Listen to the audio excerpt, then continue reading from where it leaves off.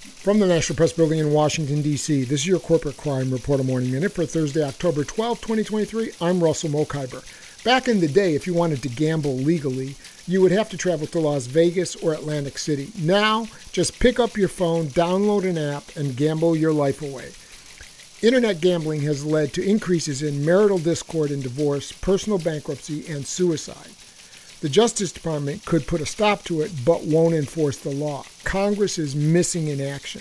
In 2021, the Illinois Law Review published an entire issue, 9 articles, devoted to looking at the law and legality of gambling in the USA. One of those articles was written by former Illinois Lieutenant Governor Sheila Simon, the daughter of the late U.S. Senator Paul Simon, who campaigned against gambling. For the Corporate Crime Reporter, I'm Russell Mokhiber.